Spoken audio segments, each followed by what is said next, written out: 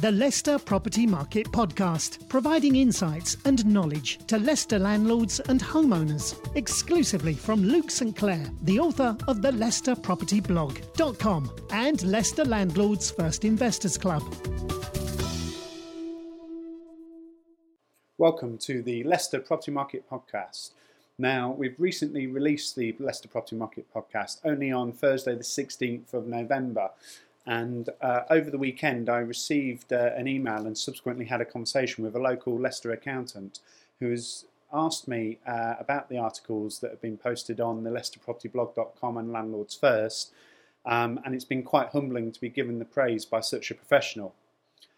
When he commented enthusiastically on the articles I wrote, he was particularly interested in the graphs and facts that you can find on leicesterpropertyblog.com and the figures that are contained within them.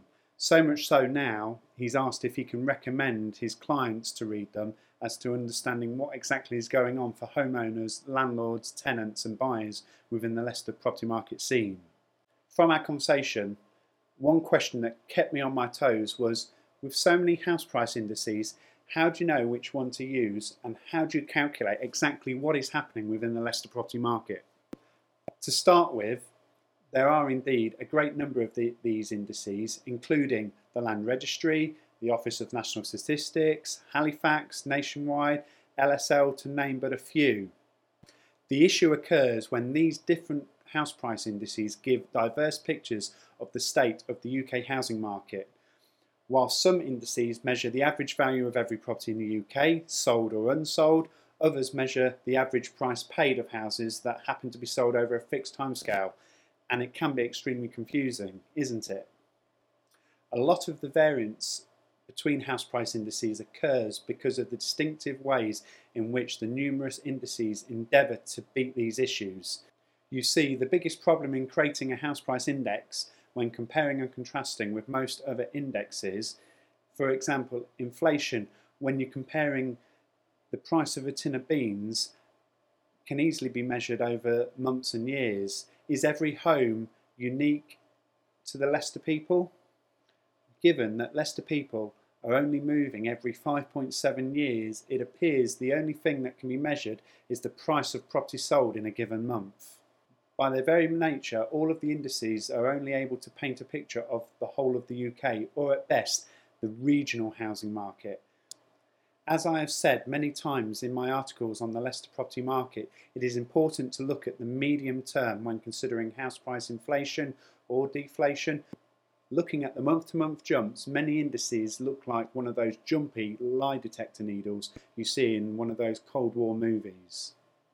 I can guarantee you in the coming few months, on a month-by-month basis, one or more of the indices will say property prices will have dropped. Let me tell you, no property market indices are representative of the housing market in the short term. Many indices have shown a drop around the Christmas and New Year months, even the boom years of 2001 to 2007 and 2013 to 2015. So back to the question, how do we work out what is happening in the Leicester property market, and can there be a Leicester house price index? To calculate what I consider is a fair and proper house price index for Leicester, I initially needed to decide on a starting place for the index. I have chosen 2008 as far enough away, but still to give us a medium to long-term view. Next, I split all the housing sales into their types: detached, semi-detached, terraced homes and apartments, to give us an indication of what is actually selling by postcode district. So if we had a look at LE5 as an example for a postcode district, in 2008, 13.8% of the sales were a detached home. In 2016, it was 16.2%, and the projected figure for 2017 is 17.4%. Let's compare that to the semi-detached home. In 2008, it was 42%. In 2016, it was 33.8%, and the projected figure for this year in 2017 is 37.4%. Let's now look at the terraced homes.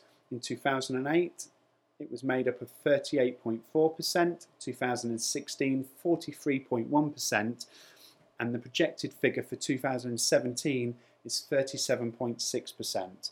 Then finally, if we look at the apartments, In 2008, 5.8%, 2016, 7%, and the projected figure for 2017 is 7.6%. If you head over to the Leicester Property blog, you will find a written version of this podcast where you will see the graphs which also document the actual numbers of properties sold for each property type, and in 2008, 2016, and the projected figure for 2017. Next, I have looked at the prices paid for these types of properties for every year since 2008 for the LE5 postcode sample area, and the figures report a good upward trend within house prices. However, finally, I amalgamated the same data points for the other postcode districts that cover Leicester and the surrounding villages and weighted it accordingly to produce the Leicester House Price Index, which after all that work currently stands for Q4 2017 at 138.9 when you base Q4 2008 at 100. I hope you found this of interest, and over the coming months and seasons I will refer back to this Leicester House Price Index in my Leicester Property blog and podcast.